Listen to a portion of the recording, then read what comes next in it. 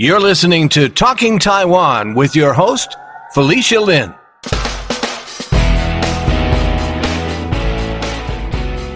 This year, Passport to Taiwan will be returning to New York City's Union Square Park on Sunday, May 28th from 12 noon to 5 p.m.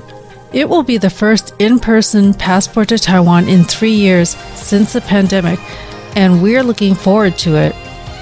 Talking Taiwan will be there with a special live on-location podcasting studio. More on that later. Since the first Passport to Taiwan was held in 2002, it's become the largest outdoor Taiwanese American event in the entire United States. Passport to Taiwan is a celebration of Taiwanese art, culture, music, community, and of course, food. Some of the notable performances this year include the featured presentation sponsored by the Overseas Community Affairs Council and performed by the College of Performing Arts, National Taiwan University of Arts, a touching encounter with music and dance from Taiwan. Also performing is Peter Lin, who we recently interviewed in episode 237. He'll be there with his band, the AAPI Jazz Collective. Also performing is Jillier. Some may recognize her for making a memorable acceptance speech at last year's Grammy Awards on behalf of the Taiwanese designers who won the Best Recording Package for the album Bakalan. Jillier put Taiwan in the minds of viewers that night when she said on behalf of the designers, "We are from Taiwan. Taiwan is a beautiful and peace-loving country." And then she added, "I hope someday if you can go and visit Taiwan, you're super welcome." Jillier is now in the U.S. pursuing her own career as a singer and musician. She's going to be stopping by to do an interview with me at the Talking Taiwan podcasting studio at Passport to Taiwan on Sunday. Also in the lineup is a group called Taiwan Republic, a band from Washington, D.C. that performs many of its songs in Taiwanese holo. These are only a few of the performances that will be happening at Passport to Taiwan. For a full list, visit their website www.2tw.org.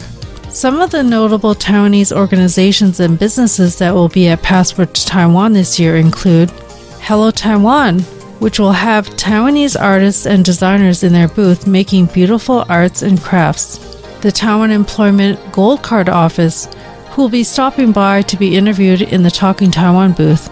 The Taiwan Center, Taiwanese American Arts Council, FAPA, the Formosan Association for Public Affairs, Keep Taiwan Free, TAP New York, the Taiwanese American Professionals New York, Yunhai Taiwanese Pantry that has a shop located in Brooklyn.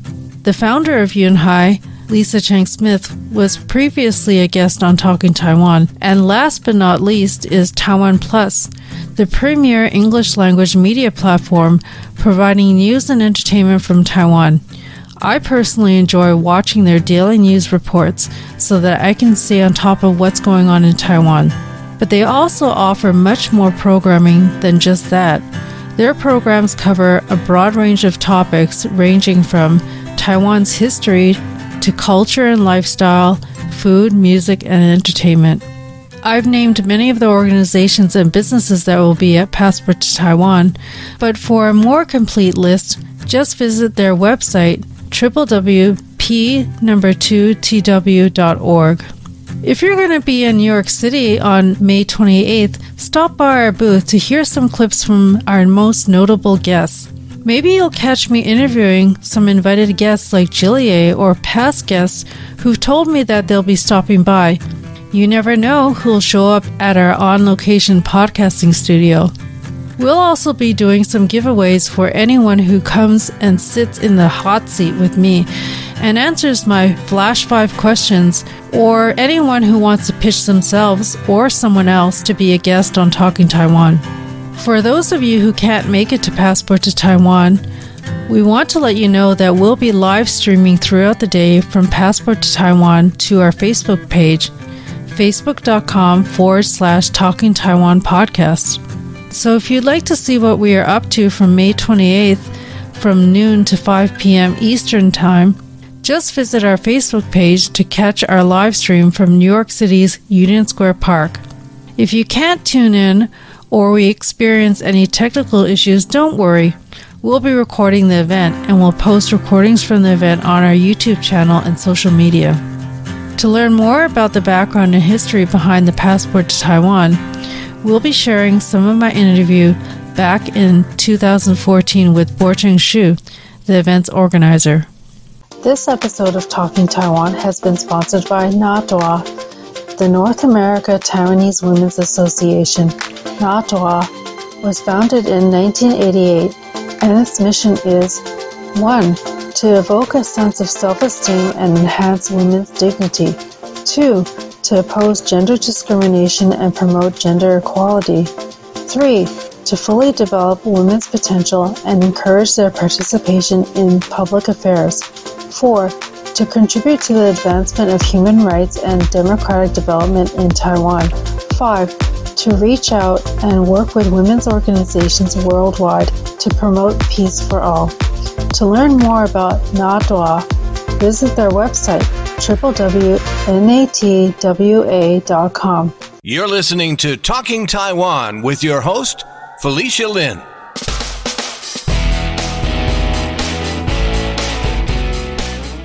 Hello, welcome to the Talking Taiwan podcast. This is Felicia Lin, your host, and today on our show, our guest is Borcheng Xu. Bo is one of the first executive directors and main organizers of the Passport to Taiwan Festival. The Passport to Taiwan Festival is an annual outdoor festival that happens in Union Square Park in New York. It also happens in May, which happens to be Asian Pacific American Heritage Month. The second week in May has also been designated Taiwanese American Heritage Week. So welcome to the podcast, Bo. Thank you, Felicia, for inviting me to your program. Great. So how long has the Passport to Taiwan actually been running? We started in 2002, so a few years after the Congress designated the Heritage Week for the Taiwanese American. So it has been 13 years since 2002. Wow, that's amazing. Did you ever think it was going to be running this long? Probably not, given the cost and the resources needed to, put something together. It's amazing that we have been going on for the past 12 years and now the 13th. Yeah. So where did the idea for Passport to Taiwan come from? Of course, as you said, we want to celebrate this Taiwanese American Heritage Week, and it's an honor given by the Congress to the Taiwanese American. But it took us a little bit, from 1999 to 2002, because we wanted to do something that is more presentable, especially in New York City. And we also came up with this name, Passport to Taiwan, so it's not very conventional. People think it's something cultural festival or some other names. And the idea actually came from when one of our main organizers, Dr. Lai, I think was traveling somewhere, and he saw this idea. And then we took it, and we have been using the name since the start of the program. Yeah, I think it's a great name because it really makes you curious and kind of encapsulates, it's a way to introduce people to Taiwan and the culture of Taiwan. So how do you even go about starting something like this? Such a huge undertaking. How many people were involved that first year, and how did you even get started? When we started in 2002, we checked out other people's programs, such as Kappa. There is an organization. Mm-hmm.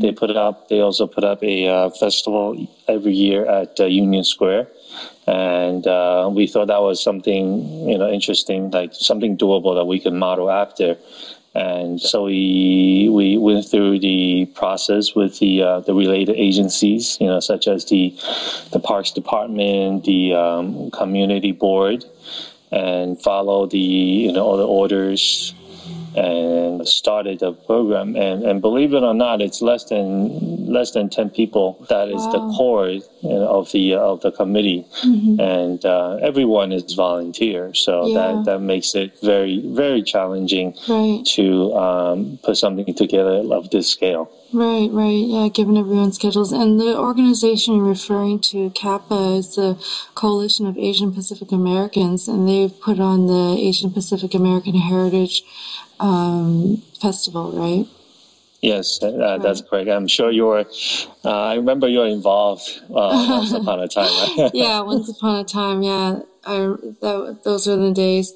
So things have definitely evolved a lot. Like now you guys have, I see you even have like a volunteer training for people who are going to be working on the day of the festival. And certainly I hope there's more than 10 people involved now, right?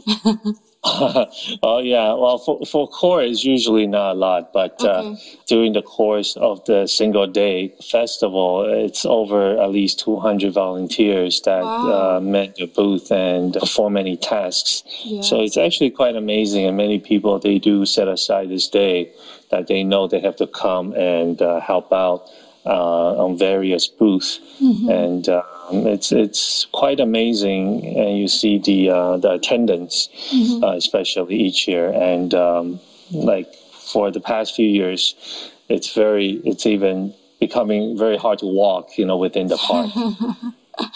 Yeah, it is really crowded, and I've been there a couple times, and for anyone that's really connected in the Taiwanese American community, it's almost even kind of like an annual reunion because you bump into people when you're there all the time.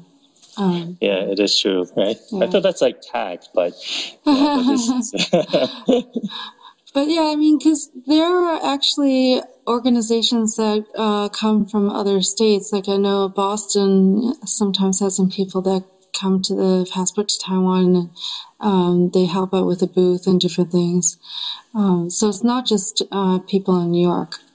Yeah, and we get some visitors and some other Taiwanese communities outside of New York City. They come and they want to see how things are done over here, right. And perhaps they can run something, in the cities they live in. Right.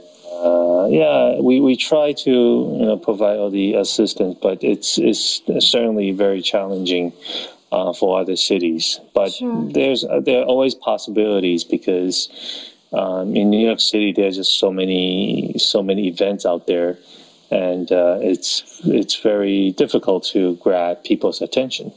Yeah, that's true. It's very competitive. So maybe in the smaller cities, people if they put out something, with a similar scale, and everyone will come out and look at your festival. Right. Is there another city that's doing something similar that's a little bit smaller than New York?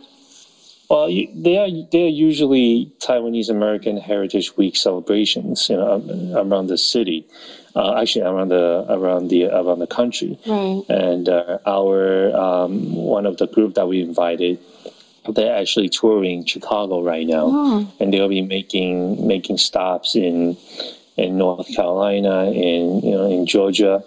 So try to get more people to see the different cultures in Taiwan. Right. I'm just curious. I don't know if you know the answer to this, but do you happen to know if the Passport to Taiwan in New York is one of the oldest Taiwanese American Heritage Week festivals? I wouldn't say that because I believe some of our Taiwanese American community in other cities started some kind of celebration since 1999. That's when the Congress designated the week. But we can always say that we are one of the longest running, the largest festival for the Taiwanese American Heritage Week celebration. Right. So what was it like running the festival that first year? I mean, I can't even imagine, like, what kinds of problems did you run into that first year? Well, that was actually, trying to recall that part of the memory is very interesting. And I remember that we couldn't even fill the stage program. We have to have these 20-minute program, then we rest for another 20 minutes, and we just have, very different challenging tasks. But at the year, we did invite some of the folk artists from Taiwan. So they provided a very different show for people, especially for the kids.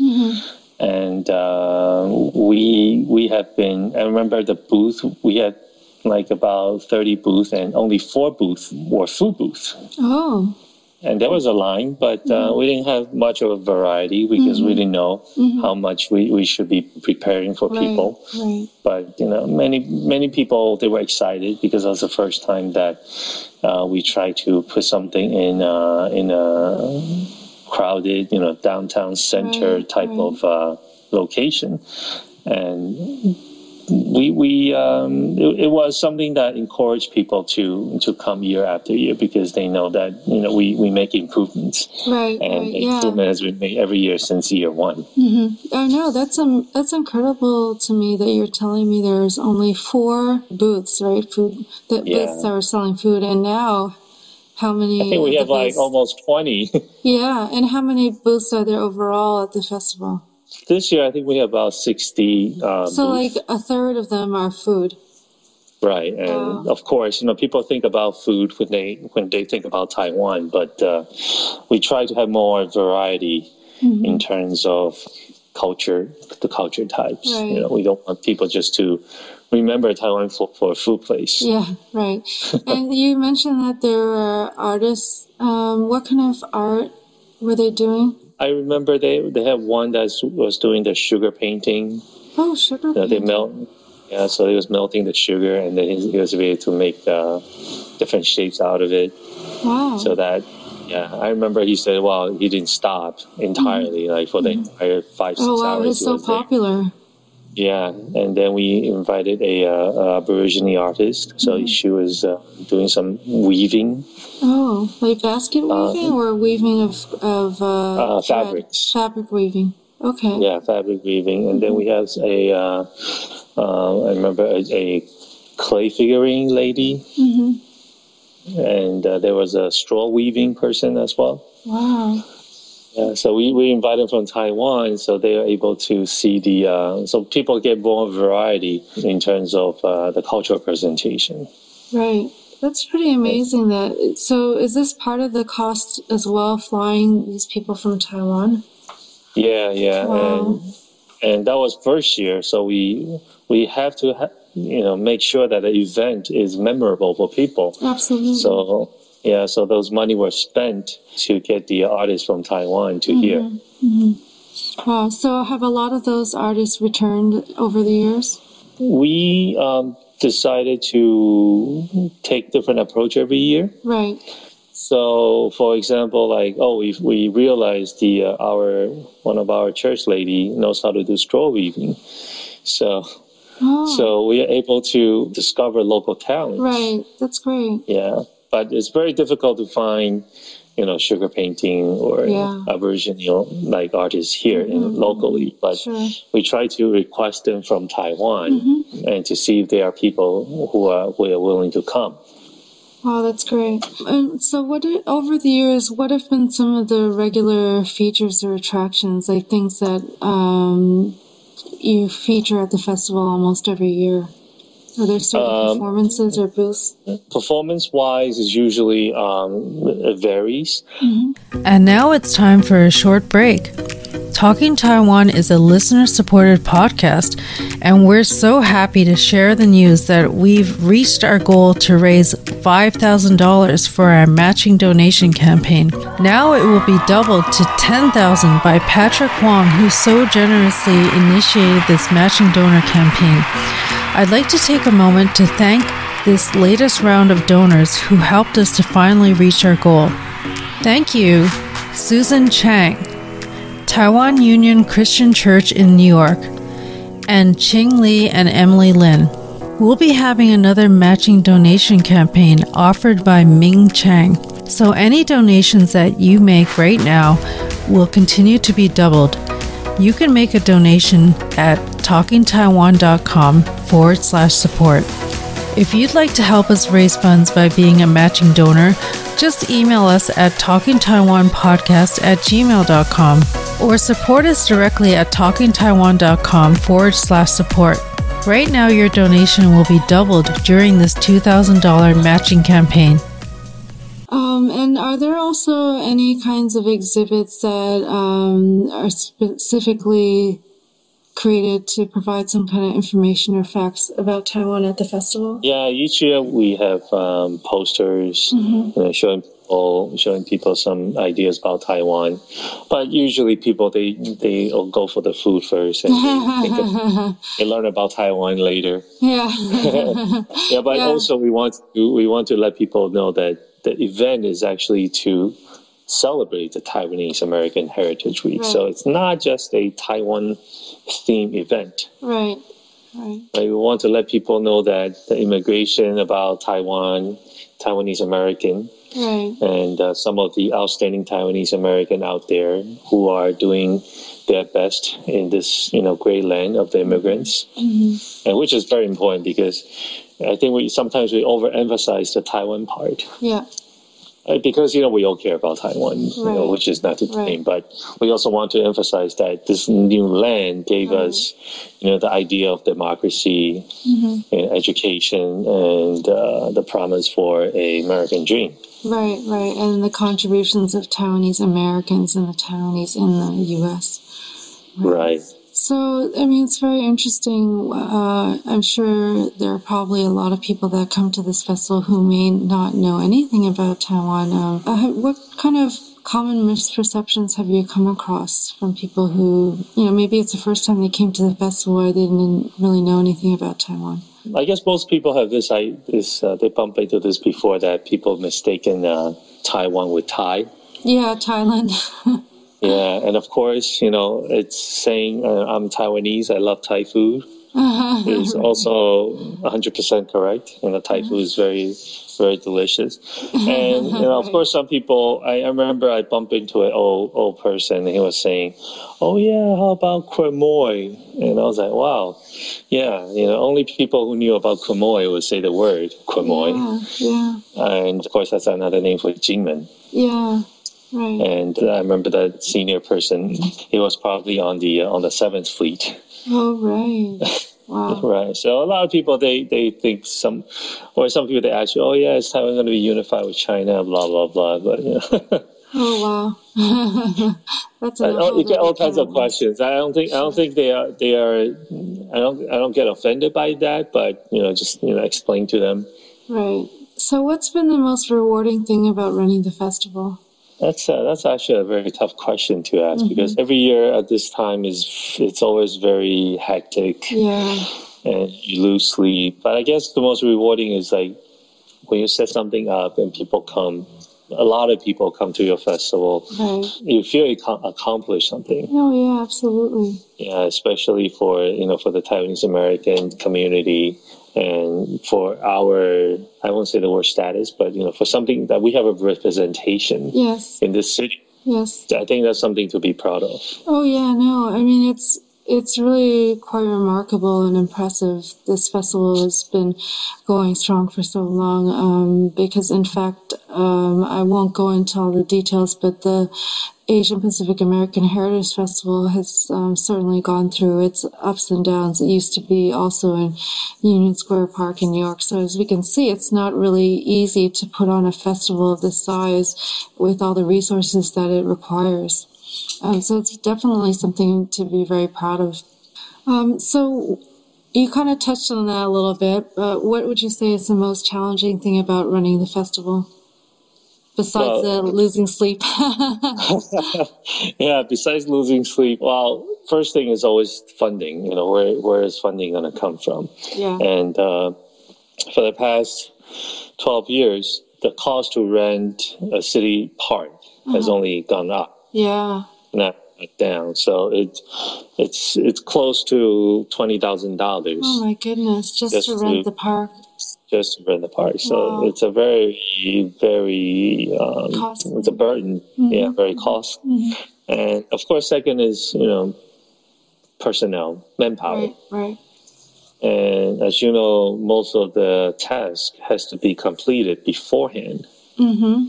So things on the day of the festival can proceed smoothly. Right. But that's not always the case because, again, like I have mentioned before, we all volunteer. So, something get left out or, people put things aside. So when they do it, it's already past the deadline. Right.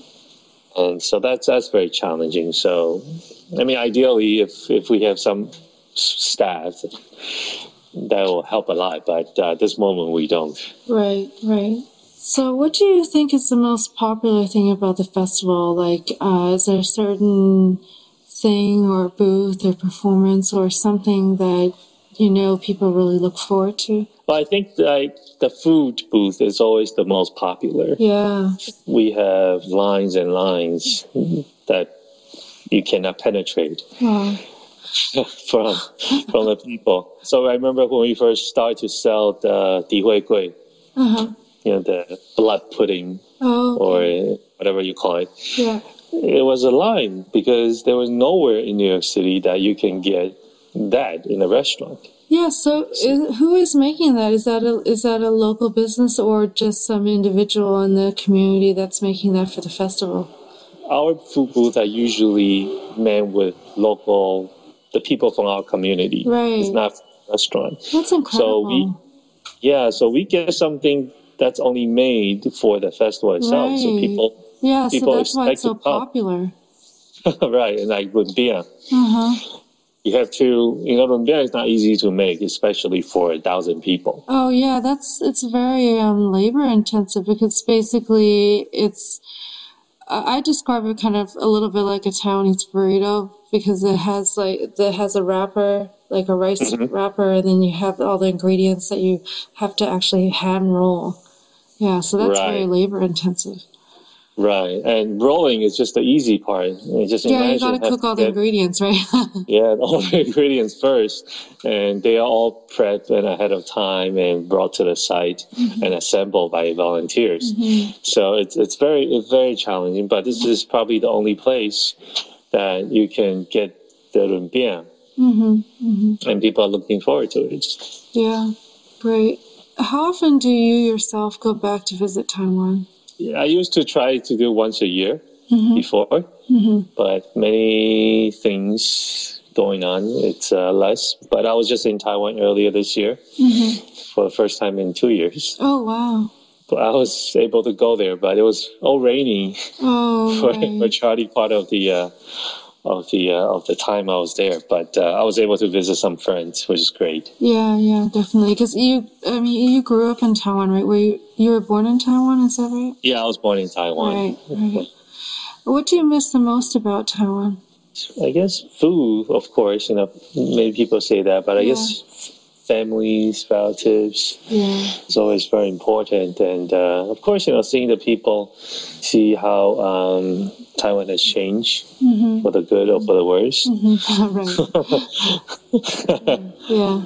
So as you mentioned before, since this is a free event that's open to the public and it requires quite a bit of funding, who have been some of your major supporters or sponsors of the festival so far? Since the first year, we have been sponsored by members of our community. So we get small donations, $100, $200 for put everything together. And some of our local Taiwanese American-owned companies, such as Asia Bank, Xia Yinghang, the AmeriAsia Bank, they have been great for supporting us, and also like Crystal Doors and Windows. They another local Taiwanese-owned business which have been supporting us, and of course, we get the government factors. I mentioned OCAC, which is the Chao Hui. They have been collaborating with us, I think, since year 2. Right. Wow. 2003, because they start to organize troops from Taiwan to come to the U.S. Wow. Great. Yeah, which saves a lot of resource and energy for. You mean performance groups? Yeah, performance groups. Right. And we also in cooperation with the Taiwan Tourism Bureau.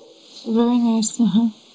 Yeah, so they've been, but we want to do is more of the local funding, which is always a challenge because there are actually a lot more paperwork involved. Oh, I see. And but if we can do more of the American companies, that would assemble the missing puzzle. Right.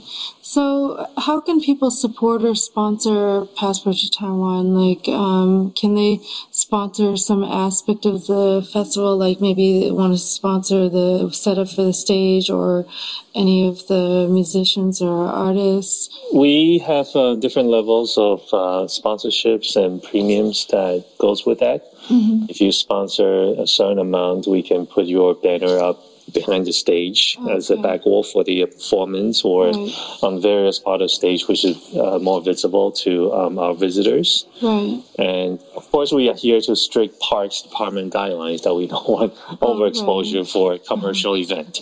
But just the FYI, the disclosure. But for most of the non-commercial type advertisement, we are more than happy to display them.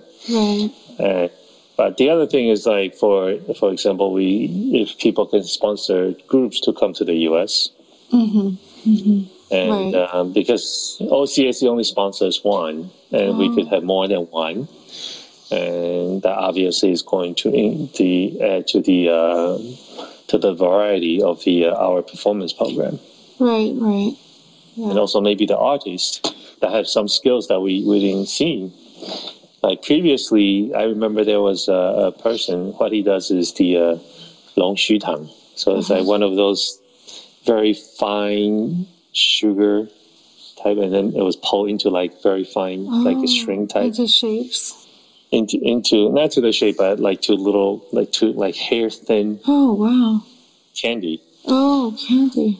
And that was great. And, people loved it. And of course, the person that you say, like blow into the sugar into different shape. Mm-hmm. And so there are many things that we can do, or that we can discover from Taiwan. Mm-hmm. And of course, people can sponsor like posters of Taiwanese Americans.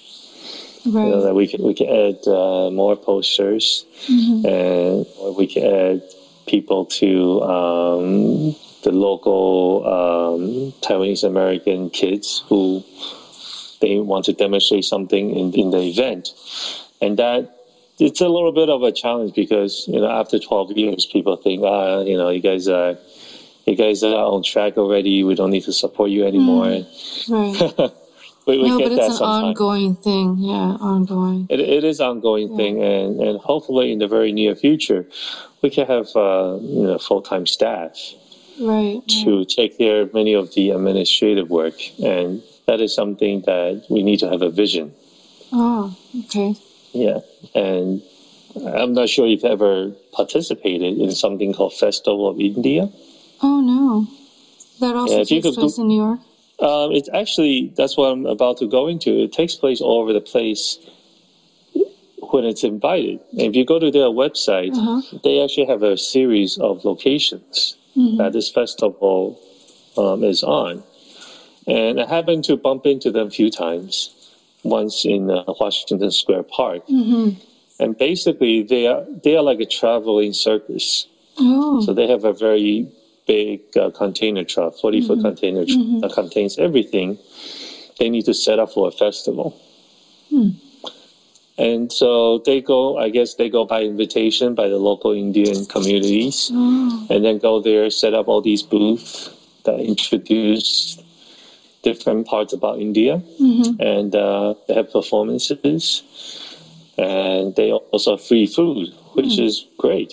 Wow. People go there, they have free vegetarian food. Wow. And they could go through the exhibitions and watch the performances. So if we have something like that consolidate their resources, and we could have a passport to Taiwan in many parts of the country. Right, and you could travel across the country. Right, and it saves resources. Like, we don't need to reinvent the wheel for every single city that's doing the event. And I'm sure that more people, I'm sure many of the people that put together the show for Taiwanese American Heritage Week right now are pretty fatigued. Right. And they're tired. It's a lot of work, and they don't know how to put out, running out of things to do. Yeah. Yeah, so we have something like that. We have cookie cutter. We could help all the cities. Right. That's maybe some, the direction that can go towards. Yeah, it's a long-term vision. Great. And we had to think about something. So if someone is interested in sponsoring the festival or supporting you guys somehow, how can they contact you? They could visit our website, p2tw.org. And I think we have a form there. Okay. Yeah, but if they want to go something more deeper, of course, they could always contact us. There's a contact us form in there. And the possibilities out there. And like, for example, maybe extend the festival to more than one day. Right. Which is more cost effective since we're doing everything already.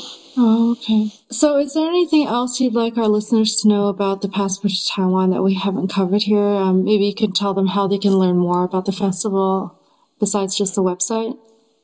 Yeah, I guess they can visit our Facebook page, which is more active. And it's always something new that we are posting about the festival. And of course, if the listeners out there, you're in New York City on May 25th, please do visit the festival at Union Square. The festival takes place from 12 p.m. to 5 p.m.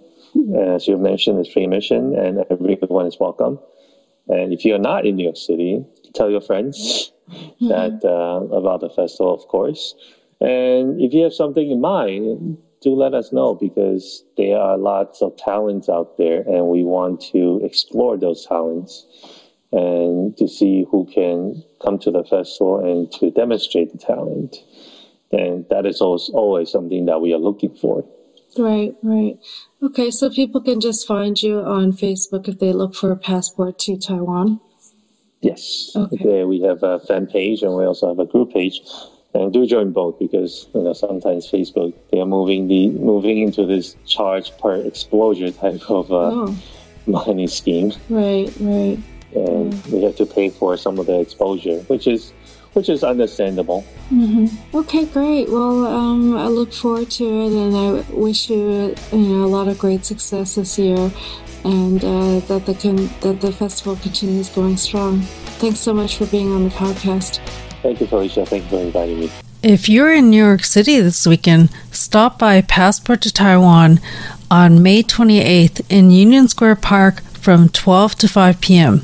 This episode of Talking Taiwan has been sponsored by NATOA, the North America Taiwanese Women's Association.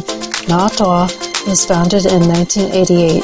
To learn more about NATOA, visit their website, www.natwa.com.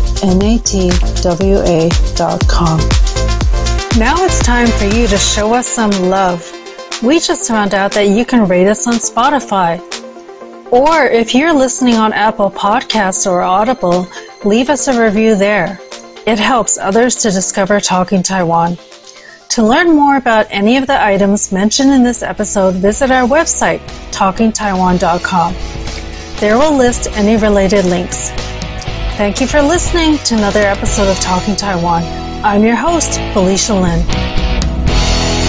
Talking Taiwan is brought to you by Forumosa.com.